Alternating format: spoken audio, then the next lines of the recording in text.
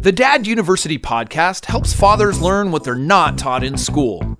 We offer dads advice on parenting, relationships, and family life. We may not have all the answers, but we're certainly going to have fun trying. And we are back. We are back. I'm Jason Kreidman. I'm Alan Bush. And this is the Dad University podcast, episode 224. Yeah. How are you tonight, Alan? Good. Good? Have lots of energy? Yeah. Caffeine or no? No caffeine.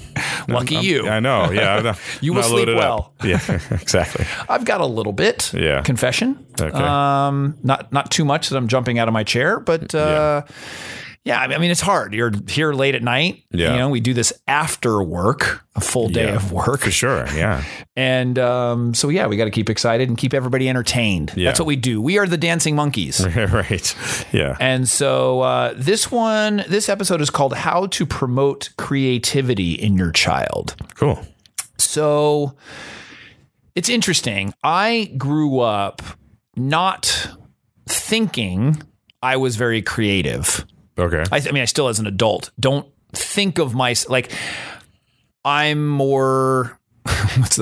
I'm more math and science versus, art and music or whatever. Yeah. Yet I always loved music. I played the drums a little bit or whatever, but I never thought of myself as a quote creative type. Sure. Never could draw. And then to me, like growing up, that's what creative really was being artistic. And I was always so jealous of the kids who were able to do that. I had friends that were just amazing. I would have them draw me something. I just thought I was always envious of people that had that creativity. Even one of my sisters is very good at drawing, I was always envious of that because I didn't have that, And so I was looking at it as I got older and, I've gone to workshops and realized creativity comes in different forms and realizing now that really everybody is creative. Sure. They're just, you manifest itself in different ways. Yeah. And so for me, I can look at myself now and say I'm creative in solving problems or in business, the way that I create things is creative. Sure. I come up with different concepts or I come up with things. And so I guess I'm able to call myself creative now. Sure. It's just not in the sense that I can sit there and draw on a piece of paper. Yeah. And it's not always about art to be creative. I think that's what like you said, we get in this habit of thinking that creativity is parallel to some art form. Right. And it's not necessarily maybe the way you think about business, or the way you manipulate the numbers a certain way, or maybe you thought of using particular office space in a certain format, like what you're doing now. You know, I think when I was a kid, I thought of it the same way. There's some people, I was okay at drawing sometimes, but I think I was somewhere in the mediocre range. Yeah. And then there's people who could draw way better, and I was like, oh man. and then as I got older and I started doing more artistic things like music and stuff like that, I was always jealous of people who could play music and play guitar. But then I found software that allowed me to do it a certain way, and I'm like, oh wait, I could be creative without knowing how to play it. Yeah. I could just add loops or change this or change the pitch on this. Right. So it allowed me to be creative in a space where I didn't necessarily have that ability before. Yeah. So, sometimes technology helps you catch up. Well, so I've put together a couple tips that parents can do to help promote creativity for their children. The first one, and this might be a little surprising, but I think it's probably the most important one, allow them to be bored. Mm-hmm. So what happens, I think, is that parents create entertainment and allow their kids to be entertained in different ways. And what it does is it stifles their creativity. Mm-hmm. So boredom can actually foster creativity. Yeah. And if you look at, kids, they are typically, and I don't know if in certain instances we can use the word imaginative in addition to creativity. But kids, when they are given the opportunity and when there's not a lot of distractions, they are very imaginative and creative in that way.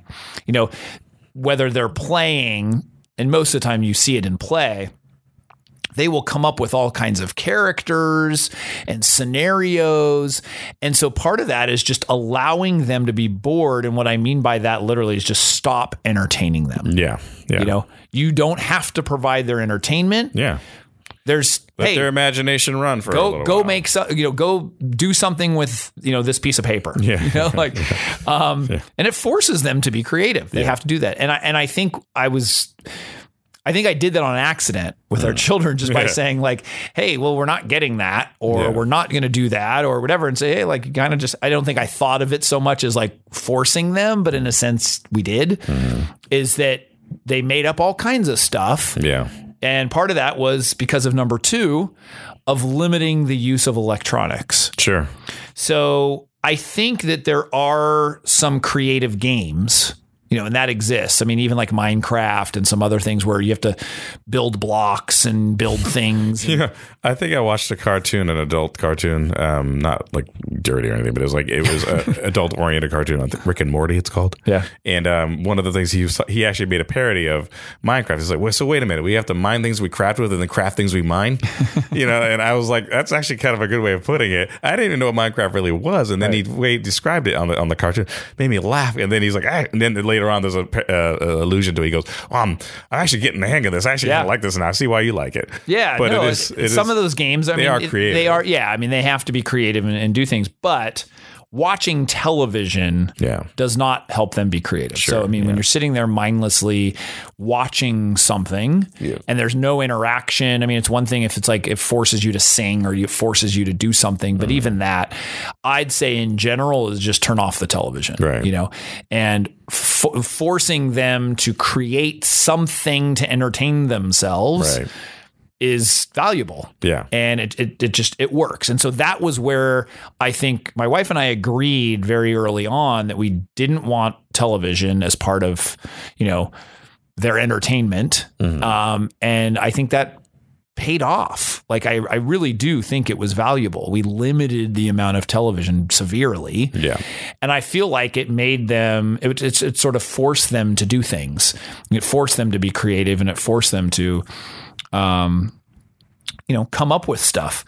Another one, number 3, and this isn't related to art, but this is where I said there's other forms of it, is do not solve all their problems. Yeah. So a really good technique is to ask them questions. So being creative in multiple forms, one of them is solving problems. And hey, you've got a problem in front of you, and this is a very valuable skill in the workplace. This is now why you have the internet. I mean, you don't have to know all the answers. You just have to know how to investigate the answers. Right. And I knew that that's a common thing with technical people, people who are like administrators of computers. And they don't know how to solve every problem. Right. But often they are very good at figuring out how to solve a problem. Yeah. And so they can look at manuals and support docs and, all these things. And I recalled because I had a business partner who was very good at that. He didn't know all the answers. I mean, and he didn't necessarily pretend, but he's like, I'll figure it out.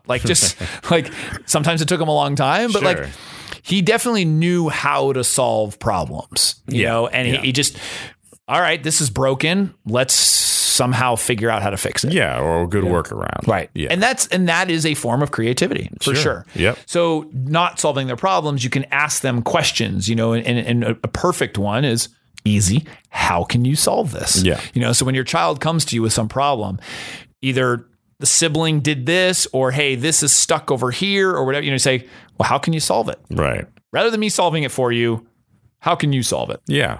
And that forces them to solve the problem themselves. And so I think that's an important one. Yeah. Yeah. Number 4, create an area of the house for play. Sure. So in other words, you have to create a creative environment. That's, I guess the way that it would, is if you can, if you have some space, as an example for yourself, like you had a little office space where you would do your music, whatever, you'd be less likely to do your music and do the things that are creative outlets for you if you didn't have a dedicated space for them. Right. Like if it was just stuck in the middle of, Yeah, in front of everybody. It's not that you won't do it. No. And somebody's going to pick up a guitar or somebody, they will. But if you have a designated area, you are more inclined to be creative. Oh, for sure. Yeah. Exactly. Yeah. And if you're given, a lot of times that area has the tools you need to be creative. Right. So if you can, a garage, a playroom. It's funny, like when we had our kids, we were like, we didn't really have a space like that we had thought of. Like we had our living room, dining room, their bedrooms, and finally we're just like, well, we don't use this area over here. Right. Like, this is going to be their play area, and this is where all the toys are going to be, because I don't want them in the upstairs. I don't want them down. I don't want them near the kitchen. I don't want it. Like, this is their play area, so that they can play. They can be creative here. They can kind of do some things that they want to do. Decorate it in a way that they want to decorate. That's their designated area, and I think as a result of that, there's a little bit of freedom, rather than like, well, you can't use this part of the house. Or there's no place where they can actually express themselves, or in the same vein, it's all over the place. Right. Because that's just a mess. So it was easier to contain it in one spot. So I think, and they can take part a little bit in how it looks, or, what's there and how they want to be creative.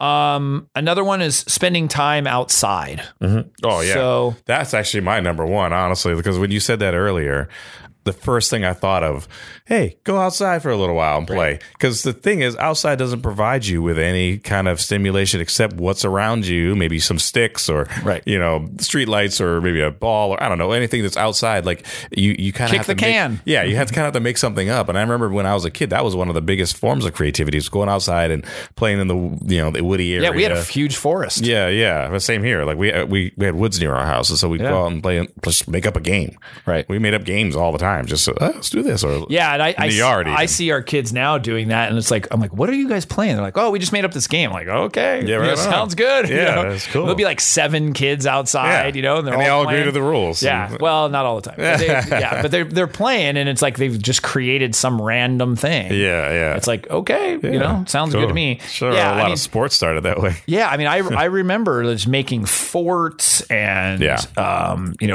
just hideouts and all kinds of stuff that we just, like you said, I mean, we had to use what was there. Yeah. We didn't have other stuff. It's not like we had huge pieces of cardboard. Yeah. We had to make it out of sticks and leaves and once in a while we had pieces of wood. They might find some stuff. And that's the part of the fun. You find something to make, let's do something with this thing, I remember if you happen to grow up in an area where there's snow, there's another form of creativity. You just roll up snow into a ball and then put another ball on top of it, and then you're making a snowman. Or in my case with my friend, we made, we didn't go that far, but we had this whole plan to have this big snowball fight. So we made this like path that would be, you get on a sled and it would go down the hill, and then there's a reservoir of snowballs we had there. We made all these little snow forts, and it melted the next day. Right. But it was creative. It was a lot of fun. And we, to this day, still remember doing that. Oh, for sure. We remember some toys we had, but the thing is, both of us remember that day when we decided, dude, let's just do this. This is going to be a lot of fun. Blah, blah, blah.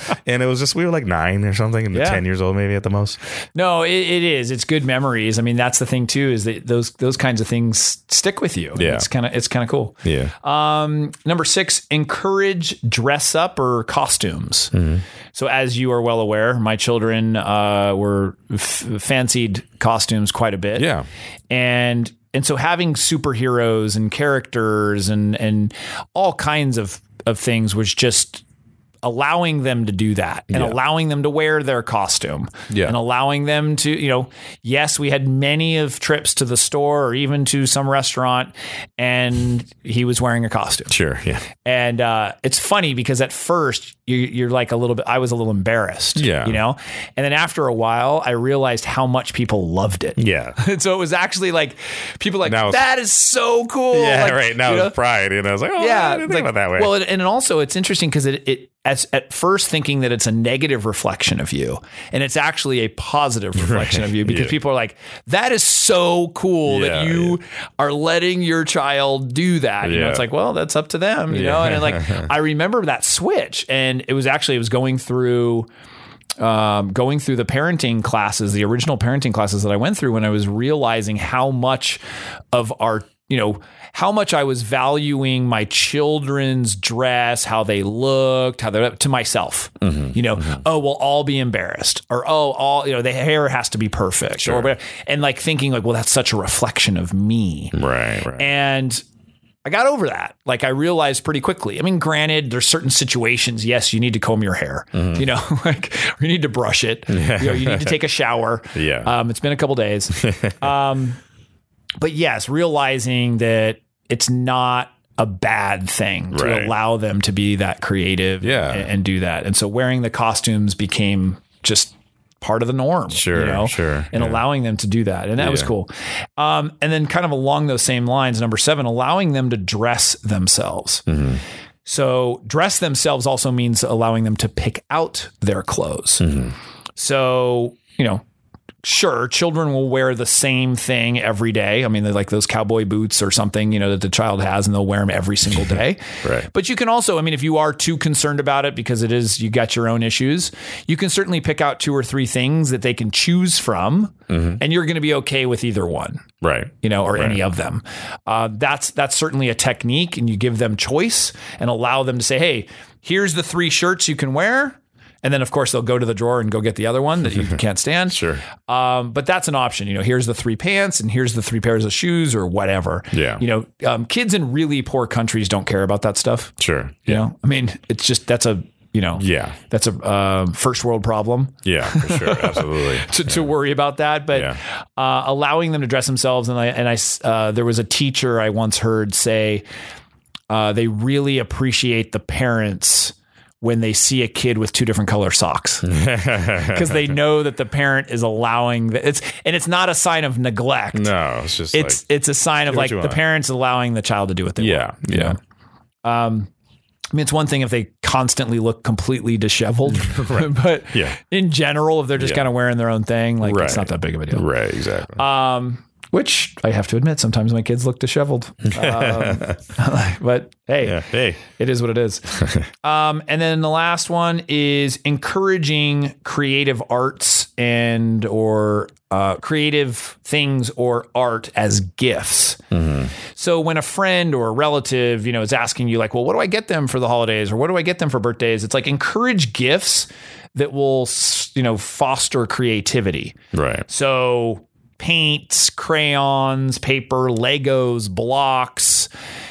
I mean, anything that allows them to create. Yeah. And, you know, I've even seen, you know, things like making their own jewelry or, you know, there's all kinds of cool gifts versus something that is like just not that creative. I mean, games are fun, but they're often not that creative. Yeah. You know, or weapons or whatever. It's just, you know, they're not as creative or doesn't allow them to be as creative. So think about that when your friends and family are asking like, well, what can I get them for their birthday? Yeah.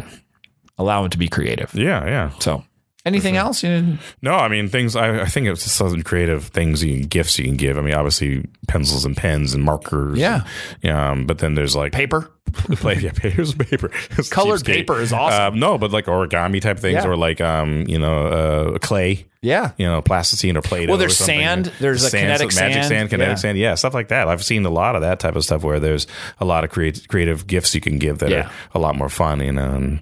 And now I'm like harkening back to my childhood and looking. I remember that. I remember those things. I was creative. That was pretty creative. So that was a creative gift. Yeah, we both can consider ourselves creative right now. So with that, Alan, what should they do if they have any feedback? If they have any feedback, they should email us, podcast@daduniversity.com. Hit us up on all our social channels, Twitter, Facebook, Instagram, etc. on Dad University or Dad UNIV. And also, please go to YouTube. Watch those videos. There's a lot of great stuff from Jason on there. Subscribe to that channel. Leave some comments, and hopefully there's good feedback there. And if nothing else, and you're listening to us right now, and you're on some kind of podcatcher. Is that what they're calling them these days? Yeah, that's what the kids are calling them. And basically, we're on them all now. So please hit us up. Go to that place. Subscribe to it. If we're not on one, email us. Yeah, because I don't know. Yeah, and if you want us to be on one that we haven't heard of, but you've heard us on a different place, send us an email and we'll go on that one as well. And if it's your favorite one, we want to be a part of it. And please subscribe and leave comments and leave some 5-star reviews. It really helps perpetuate the show. Well, Alan, thank you. Thank you. And we will see you next time. See you next time.